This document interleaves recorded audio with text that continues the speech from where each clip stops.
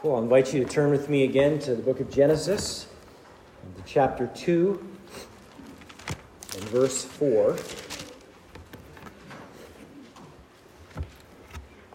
When we read the New Testament, we have some very clear statements in the New Testament about the fact that the Old Testament scriptures are primarily and ultimately about the Lord Jesus Christ. That they're speaking of Him, that they're looking ahead to Him and pointing toward Him. An example of that is what we read earlier from Luke chapter 24, where Jesus there reveals to these Emmaus Road disciples, as they are commonly known, how it is that the Old Testament was really about Him and how His death and resurrection was a necessity. And He argues that and proves that to them by using the Old Testament scriptures. And they recall later on, after they realized it was the Lord Jesus who was teaching them these things, how their hearts burned within them as He opened up the scriptures to them, as He explained those things to them, as they understood God's plan in the Old Testament and how it was fulfilled in Christ Jesus.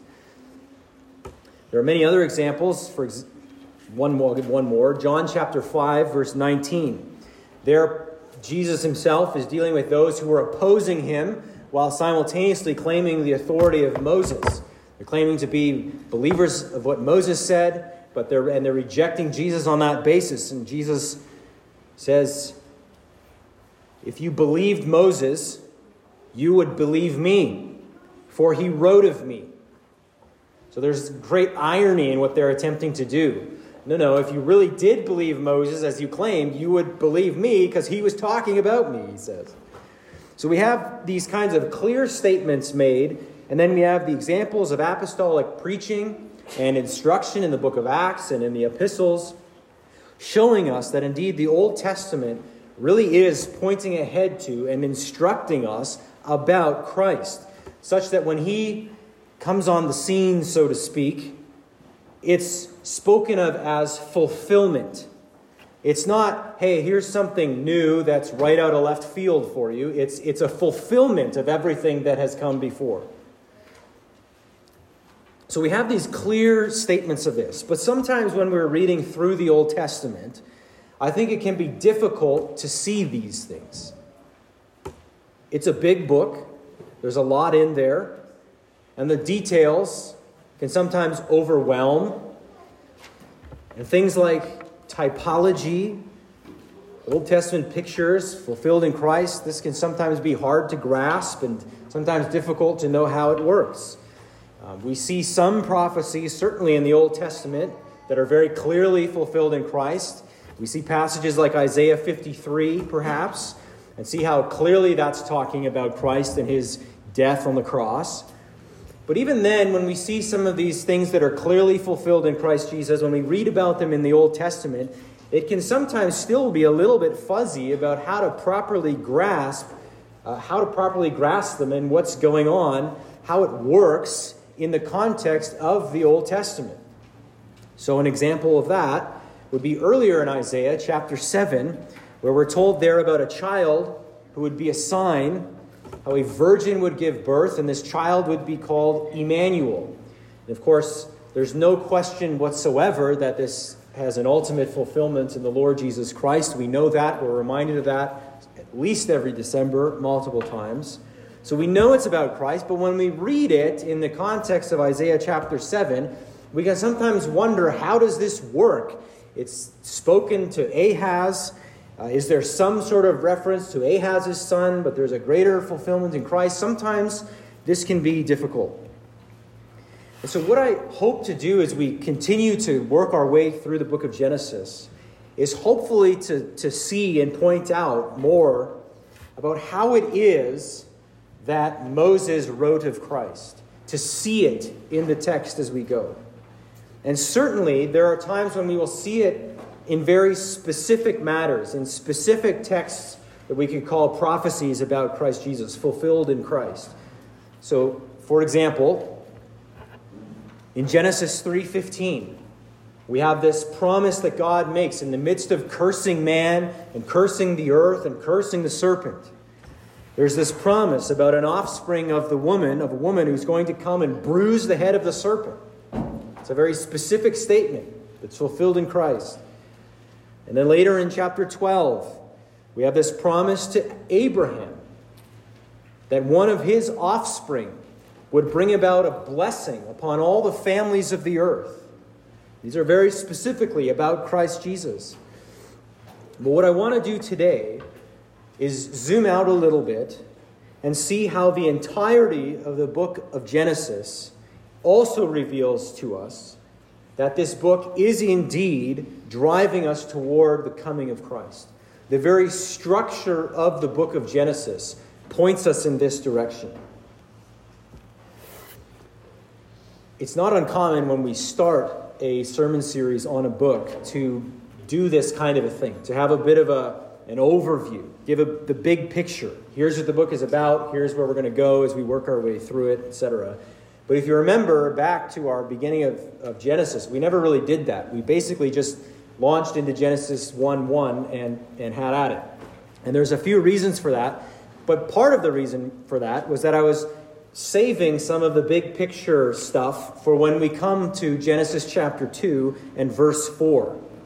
And initially that might seem like an odd place to do that, but hopefully this will be clearer and make more sense as we go. So what I'm hoping we will see today is that the book of Genesis is indeed concerned with presenting the early stages of God's plan of redemption and the earthly lineage of Christ, his human lineage, by gradually narrowing the focus from God's creation of man in general to the promised line of Abraham specifically, from which ultimately Christ would come. This is Moses' concern in Genesis. Genesis does give us a history of the beginning of creation itself and of man in general, creation of the nation of Israel. But even more specific than that, it is narrowing the focus on the promised offspring to come, an individual. And my hope is that as we go through this today and on into coming weeks as well, that we will see better and maybe more clearly the unity of the Scriptures. That they indeed are truly inspired by one divine author ultimately. And they tell a unified story of redemption in Christ Jesus. That we might see this and grasp this a little more, that we might have even greater confidence in the Scriptures as the Word of God, and have our faith in Christ further established. That this is not something that the New Testament authors are just trying to sort of, fit and squeeze into the Old Testament and do violence to the text, but that this is right there and intentionally there from the beginning.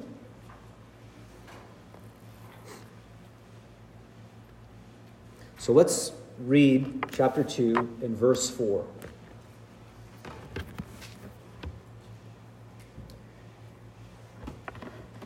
These are the generations of the heavens and the earth when they were created, in the day that the Lord God made the earth and the heavens.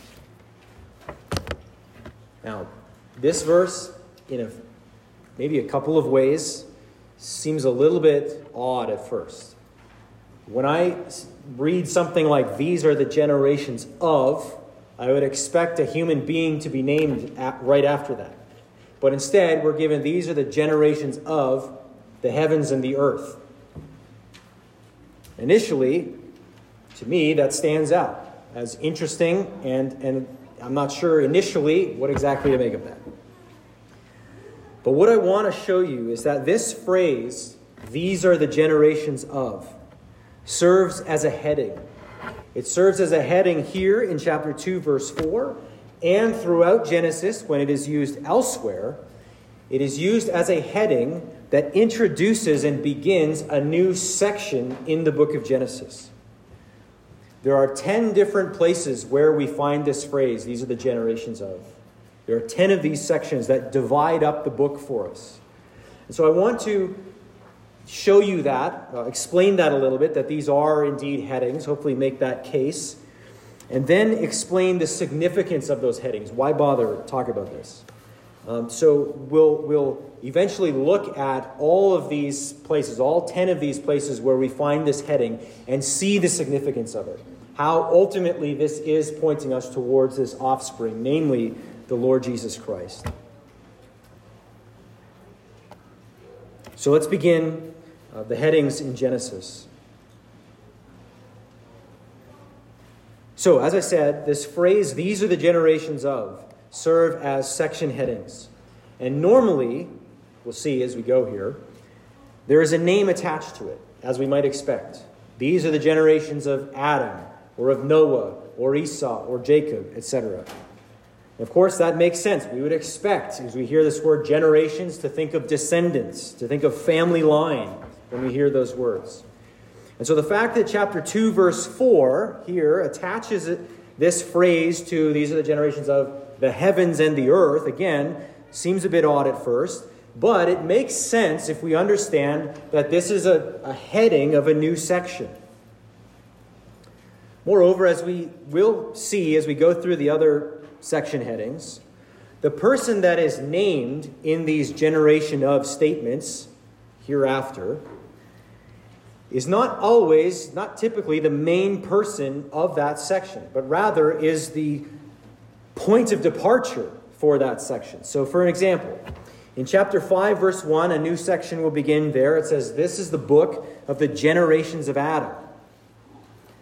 But the section which follows, it begins with Adam, but really goes on to tell of his descendants, all the way down to Noah.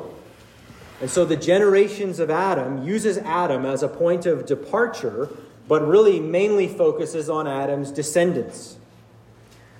So then if we come back to chapter 2 and verse 4, it makes sense then to have "these are the generations of the heavens and the earth," because there was no person prior to Adam to begin the story with, to launch from, to tell us about Adam. There was just God himself and creation, what he had made. And so while it initially might seem a little out of place to have "these are the generations of the heavens and the earth," this is ultimately alerting us that there is a new section beginning here, which begins and launches, takes as its starting point God's creation to tell us now what has become of God's creation. So the understanding that these are headings of Genesis, this is not unique to what I'm saying. This is a fairly widely held view today. And I would submit to you that it is a far more compelling view than what is another typical way and popular way for people to divide up Genesis. So one of the ways people divide up Genesis is they'll see two major sections. Genesis 1 through 11, which tells of creation through to the events of the Tower of Babel. And then chapters 12 to 50, which is the story of Abraham and all of his descendants thereafter. But this division is often used to argue against the unity of Genesis. So many people, the reason they split it up that way is Genesis 1 to 11 is covers some different kind of material. Certainly chapters 12 to 50, you see it begins with Abraham and follows through his various descendants. And Genesis 1 to 12 reads maybe a little bit differently, and people will capitalize on that. And often it'll be in the form of an attack upon Scripture. They'll try to argue that Genesis 1 to 12 is something that's kind of just, honestly, somewhat mashed together. Different accounts that Moses is just kind of sticking together at the beginning. Others will argue that it's not really meant to give us an actual history of events. It's, again, kind of a choppy collection of different sources. But if, on the other hand, we understand these are the generations of to be main headings of this book, and to be the main way that we should divide up this book, then it does help to reveal the unity of Genesis, as these headings are found on either side of that chapter 11 and 12 divide. It pulls it all together. It is not, in fact, Genesis, a mash of different sources into some disjointed whole. Rather, it is a carefully constructed book that is concerned to show the beginning not only of creation itself, but of redemption's story and the Savior that is to come. So then these headings divide the book of Genesis into 11 different sections. Section number 1 is what we've already looked at, the 7 days of creation as we would call them. And then there's going to be 10 of these different generations of sections and headings which will narrow the story in on a particular family line. So let's examine that a little more now. This gradually narrowing focus.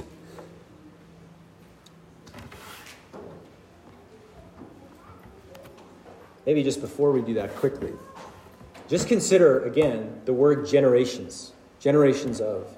The very fact that that word is used as a major way of dividing the book of Genesis in and of itself reveals to us part of a major concern of the book of Genesis is lineage, is this family line. Again, this idea of Genesis and the Old Testament driving toward Christ ultimately is not some afterthought. Again, it's not just something that Christians now or New Testament authors are trying to read back into Genesis because we're trying to just make this thing work.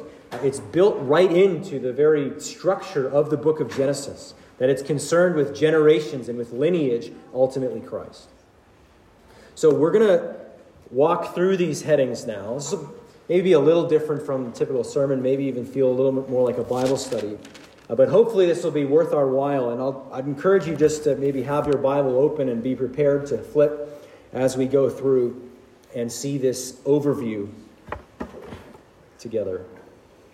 So chapter 2, verse 4 again, let's read that again. It says, "These are the generations of the heavens and the earth when they were created, in the day that the Lord God made the earth and the heavens." So having laid out for us God's creation of the universe, the book now shifts to the next section and explains to us what then became of this creation. And as we carry on into chapter 2 in coming weeks, we see that it backs up to fill in some more of the details of God's creation of man. We see, of course, that God created this Garden of Eden and placed man within it. We see Adam's covenant obligations before the Lord and the way that he created Eve as a helper for Adam. Now, some call this and refer to this as a second creation account, as if Moses, or they might say whoever wrote Genesis, just takes these two things and attaches them together for us to just mull over. They're very different. They'll try and stress the differences, they'll say, between chapters 1 and chapter 2. They try to say these are two different, understandings and creation narratives, and whoever wrote this is not smart enough to see that or whatever. They're not trying to give you real history. Now that conclusion isn't at all necessary, even if we don't understand chapter 2, verse 4 to be a section heading.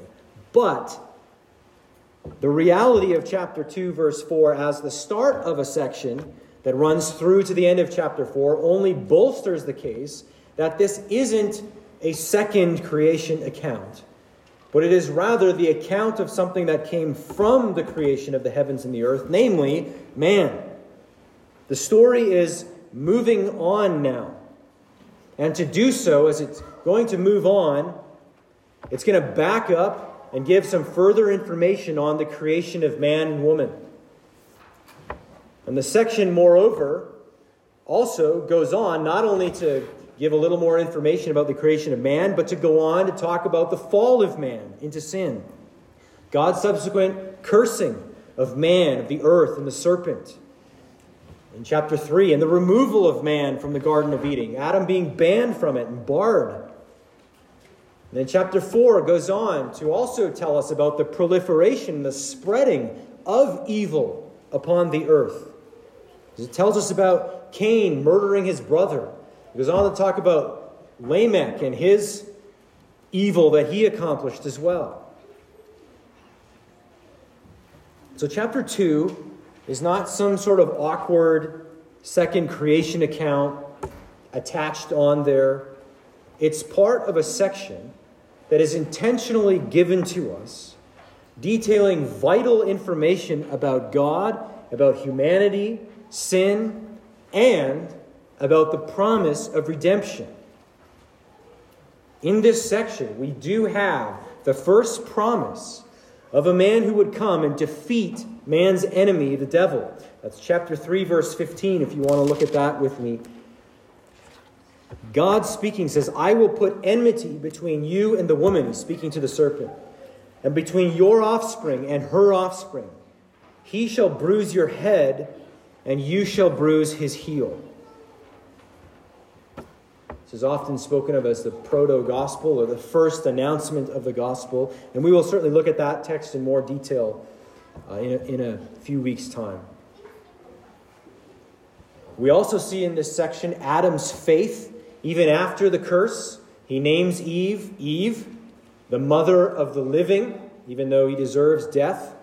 We see Adam's faith on display in this section, and the faith of others at the end of the section, end of chapter 4, as we see others began calling upon the name of the Lord in those days. And so one writer says the first generations of section here traces what became of the universe God so marvelously created. It was cursed through disobedience, so that deterioration and decay spread rapidly through the human race. And of course, it does also outline, or at least mention, the very first mention of the promised offspring to come who would defeat Satan.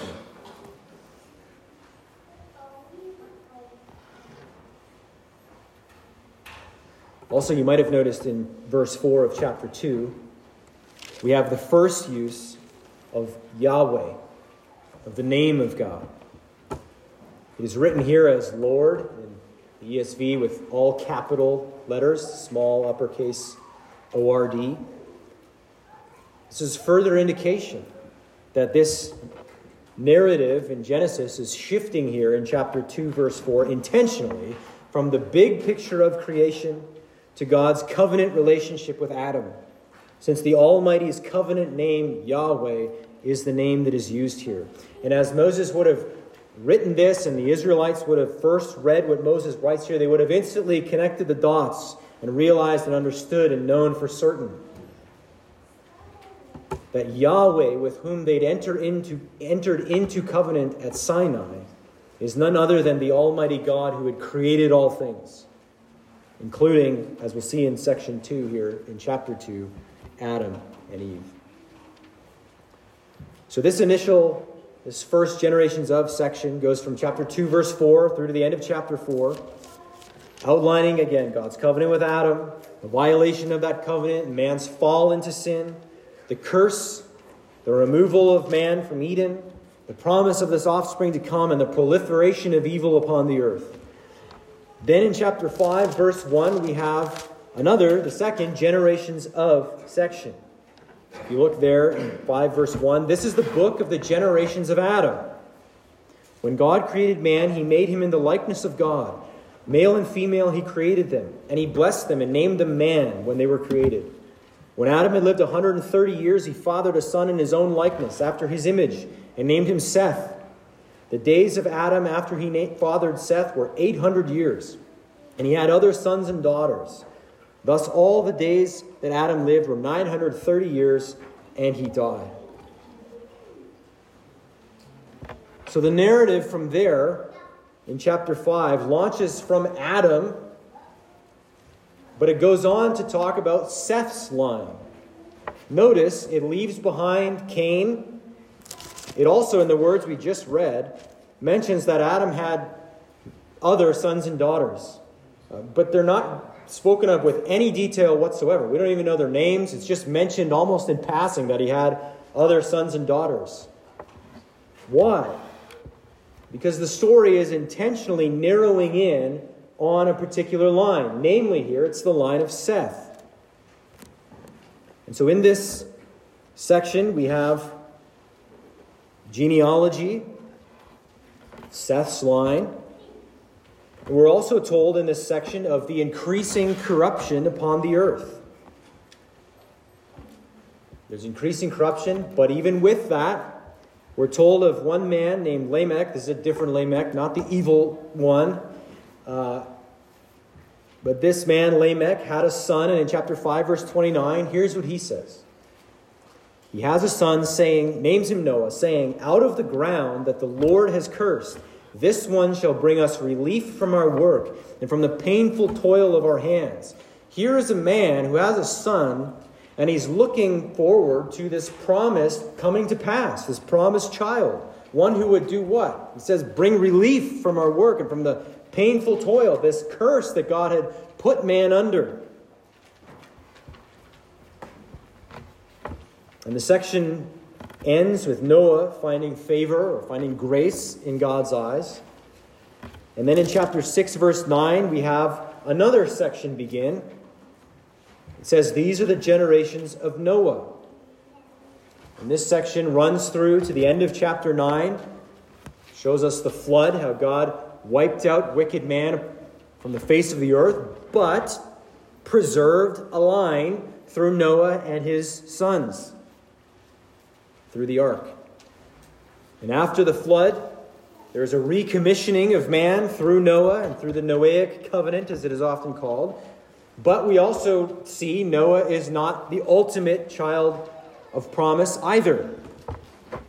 And as that section comes to a close, we see a curse that is pronounced upon one of Noah's sons, Ham, and specifically Ham's son Canaan, while Shem and Japheth, Noah's other sons, are blessed. And then in chapter 10, verse 1, we have the start of another section. It says, "These are the generations of the sons of Noah, Shem, Ham, and Japheth. Sons were born to them after the flood." And then it goes on to have, everyone's favorite, another genealogy listed there. Genealogy of the sons of Noah as they spread out and begin to form nations, it even says.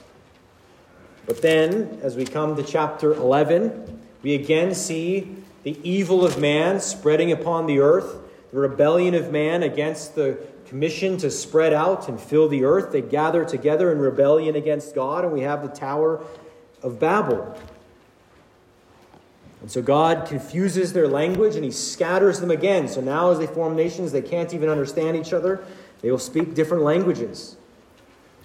And then in chapter 11, verse 10, the story narrows in yet again with another section. These are the generations of Shem in chapter 11, verse 10. So the focus moves away from all of the many descendants of Noah, sons, who spread out even after Babel. It narrows in to the line of Shem specifically. And this short section here gives us a genealogy of Shem's descendants, right up to this man named Terah and his sons, one of whom is Abram, or Abraham as he would become known as. And so in chapter 11, verse 27, we have the start of yet another section, and this one is a long one. It goes through right into chapter 25. And so in 11:27, here's how that begins. It says, "Now these are the generations of Terah. Terah fathered Abraham, Nahor, and Haran. And Haran fathered Lot. Haran died in the presence of his father Terah in the land of his kindred in Ur of the Chaldeans. And Abram and Nahor took wives. The name of Abram's wife was Sarai," later Sarah. "And the name of Nahor's wife, Milcah, the daughter of Haran, the father of Milcah and Iscah. Now Sarai was barren, she had no child." So this section launches from Terah and tells of his descendants. Particularly, it focuses in on Abraham. And of course, Lot is mentioned as well, and he factors into this story too, as you know.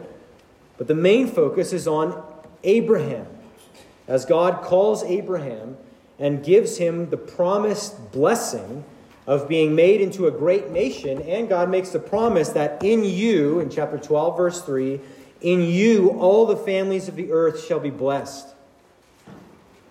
Now, if you remember back to Galatians, not that long ago, Paul explicitly refers to this as a promise that Christ would come from Abraham's offspring, and bless the nations of the earth through the salvation that he purchased and secured.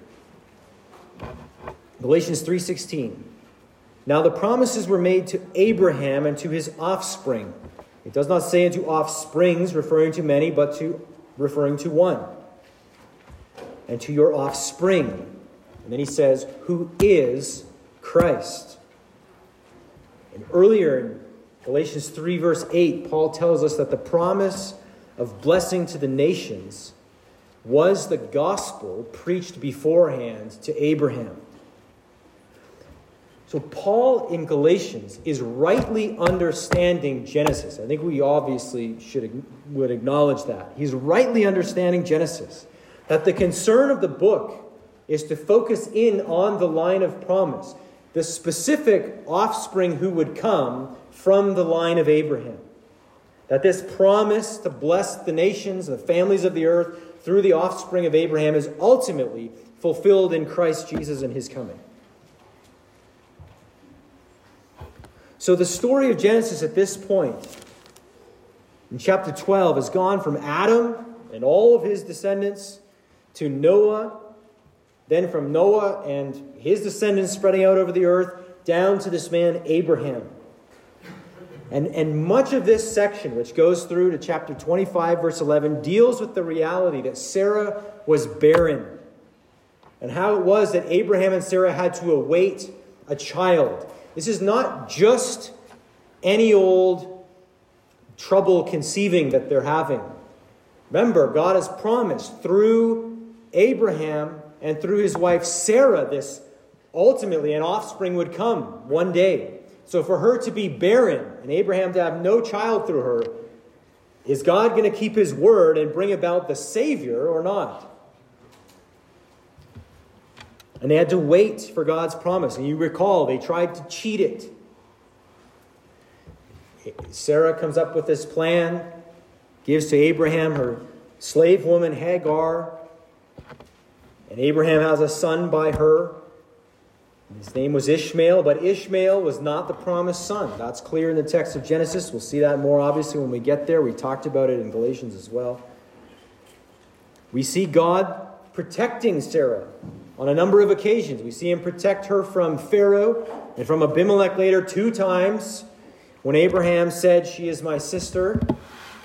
And she was taken to be someone else's wife, but God intervened so that she would not have a child by any other man, guarding the promise.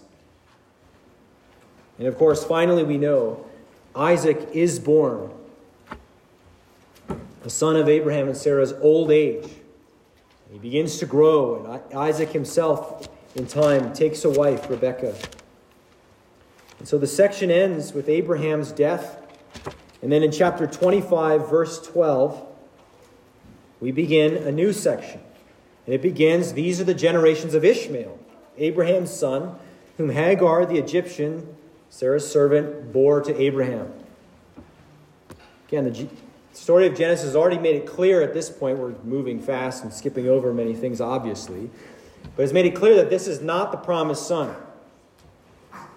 So what this section does here is it ties off the other line of Abraham, the line through Ishmael. God had made certain promises to bless Ishmael as well. God fulfilled those things. His descendants were told in this section, which is primarily genealogy, but we're told they settled in the direction of Assyria. That is not the land God promised to Abraham. It's a different land. And so this section serves to wrap up, if you will, the Ishmael side of the story. And the story can then resume in verse 19 with this 8th section, this 8th generations of section. And so it resumes in verse 19, these are the generations of Isaac. So now the story focuses on Isaac and his children, Jacob and Esau. Those 2 twins were nations, we're told, struggling within Rebekah's womb. And the Lord says in verse 23, this is chapter 25 still, verse 23, 2 nations are in your womb, and 2 peoples from within you shall be divided. The one shall be stronger than the other, and the older shall serve the younger. God chose the younger Jacob to be the one to carry forward the line of promise. Of course, you no doubt recall the ongoing tension and struggle between Jacob and Esau throughout their days. Jacob ends up marrying. He ends up with 12 sons. If you jump ahead to chapter 35, 10 to 12, we see there the promise of Abraham, the promise that had been confirmed to Isaac, is now then in chapter 35 given to Jacob. And God renames Jacob Israel, saying that it is through his offspring that God would fulfill his promise to Abraham. And then that section ends with Jacob and Esau burying Isaac, their father.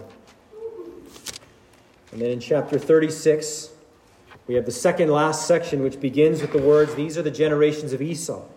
And we're given a genealogy of Esau's descendants and where they settled. And like with Ishmael, this ties off that line. This is a descendant of Abraham, it's true, but this is not the line of promise. Then beginning in chapter 37, verse 2, we have the final section under the title, "These are the generations of Jacob." And of course, this then goes on to tell the story of Jacob's sons, with much of the emphasis upon Joseph. And it recounts how it is that all Jacob himself and all of his sons ended up in the land of Egypt. Again, even that, think of how God miraculously raised up and used Joseph so that his family, the descendants of Jacob, through whom this promised seed is going to come, would be preserved through this horrific famine that was everywhere. And so they end up in Egypt. This is survival for them. It's God's providence and blessing upon them. And of course, this sets up the book of Exodus and God calling the people out of Egypt and ultimately bringing them into the promised land. But when Genesis ends, it is very clear that it is from among this group that the promised offspring of Abraham would come, that this Messiah, this Savior would come. Even as we get to the end in the final chapter, 50, verse 24, this is what Joseph says to his brothers.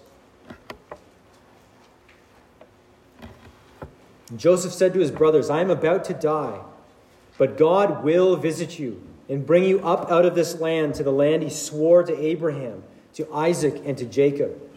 Then Joseph made the sons of Israel swear, saying, "God will surely visit you, and you shall carry up my bones from here." The book ends, Genesis does, with God's promises to Abraham not yet fulfilled. But Joseph is looking ahead, even as he's dying, to say, God will fulfill what he has said. He is looking ahead in faith, believing God's promise. God will be faithful to fulfill his word. God will indeed come to the descendants of Jacob, and he will bring them out of this land and into the land that he promised to give them, the land he promised to Abraham, to Isaac, and to Jacob. And as God would fulfill his promise to them, it is not just a promise of land for Israel, but of a particular individual, a particular offspring who would come, who we know is the Lord Jesus Christ. So the very structure of the book of Genesis, the whole of the book, just highlighted and seen and helped along with the use of these headings, shows us that the concern of Moses as he wrote this was to trace out this promise of an offspring of the woman who would come and fix what went wrong in Genesis chapter 3. We've gone from humanity in general in chapter 1 to a specific family, the offspring of Jacob, the nation of Israel. It is from this people that the Son would come. And so, do you see how even when we're not looking at a direct prophecy that we can trace as explicit fulfillment in Christ Jesus, this book is indeed all about Christ Jesus, looking ahead to him, anticipating his coming, giving us his earthly lineage. And so, Jesus comes along when the Messiah comes. And there are those, if you remember from the early chapters of the Gospels, of Matthew And we see it in Luke. There are many who miss Jesus, obviously, and he's refuting them and arguing with them throughout his earthly ministry. But there are some who are waiting for this child. They're waiting for this offspring to come, the consolation of Israel. And so Jesus says, if you believed Moses, you would believe me, for he wrote of me. And it is not simply that Moses in a couple of places, if you look really hard, maybe says something about Jesus. It is about him. He wrote of Christ. This is the offspring that Genesis is telling us about. It is a wonderful thing to see and to read the Scriptures as a unity. To see the redemption plan of God unfolding for us within its pages. From the first book of the Bible, it is showing us the story of redemption that God put in motion as man sinned. So many people approach the Bible nervous about it. And we hear the claims of people who want to try to highlight what they see as inconsistencies and problems and want to blow it all up and say, see, they cast doubt upon the fact that God has inspired this. Genesis is ground zero for this. But if we see it as a unity, if we even start there, it makes 1,000 times more sense, not only of Genesis itself, but of the whole of Scripture. The New Testament writers are not making stuff up when they tell us it's about Christ. Christ himself, obviously, was not lying in these things. And it is not just that there's a couple of places within it. The whole thing is driving us toward Christ.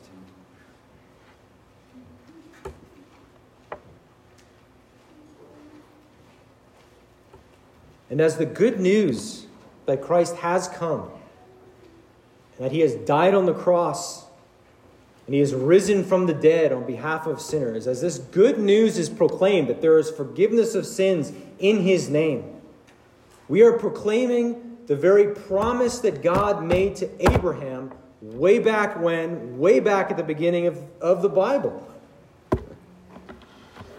This is what Galatians, again, if you recall, is telling us. It's the gospel in seed form that God promised to Abraham. The way that God blesses the families of the earth and blesses the nations of the earth is through this message that this offspring has come. He has defeated sin, defeated death itself. That there's reconciliation with the God against whom we have sinned in Christ's name, forgiveness, eternal life.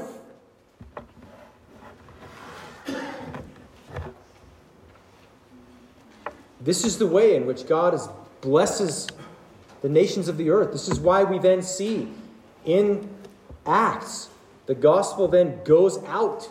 The offspring has come. The blessing is here. The announcement then goes out into all the earth where this message is proclaimed.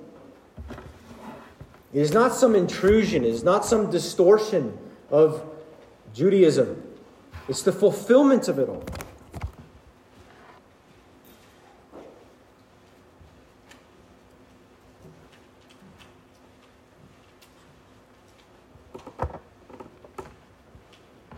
By faith, sinners are reconciled to God, forgiven, united with Christ.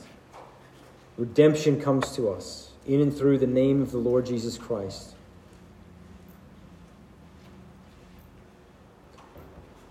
And it is by faith also that we now, at this stage in the history of redemption, we're looking at the book of Genesis, which is the early stages of it, the early history of it. And now as we live here in 2023, at this point, we are also by faith looking ahead to when the Son of God will return. And he will consummate his kingdom and establish the new heavens and the new earth, where his people will dwell with him in perfect righteousness, where nothing unclean will enter into it. When this history of redemption that we are reading of in Genesis will come to its completion, and we will have eternity with our God, our saving, merciful God, and with his people. This is what Scripture is telling us. This is what it is laying out before us. This is the unified story that we find all throughout its pages. That behind all of the earthly writers of the Scripture stands God Almighty, the creator of the heavens and the earth. His word is worthy to be trusted. His promise is sure. This is what we hold to, whatever's coming. This is what we hold to in the face of death itself. That this is not the end. It is not over. There are promises God has made still to come. What a kindness of God to give us his word, to reveal these things to us. There is much we don't know, much we don't understand. But he has given us much here for us to spend our days poring over, to understand better and better, to build us up in the faith. And so let us hold fast to the Lord Jesus Christ by faith. He is the offspring of Abraham, Isaac, Jacob, the son of David, the Savior. He is none other than the eternal Son of God, who took human flesh upon himself to save sinners. Place your hope here. See that it is sure. And let us worship our God for his wisdom and his mercy in saving sinners. Let's pray. Our Heavenly Father, we do give you praise and thanks. For you have given us your word by which we know you in a saving way.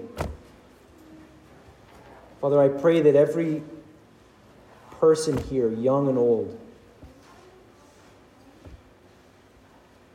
would believe this, would place their whole hope in Christ Jesus and no confidence in the flesh. Father, may it be that no person here would be dismissive of these things, ever.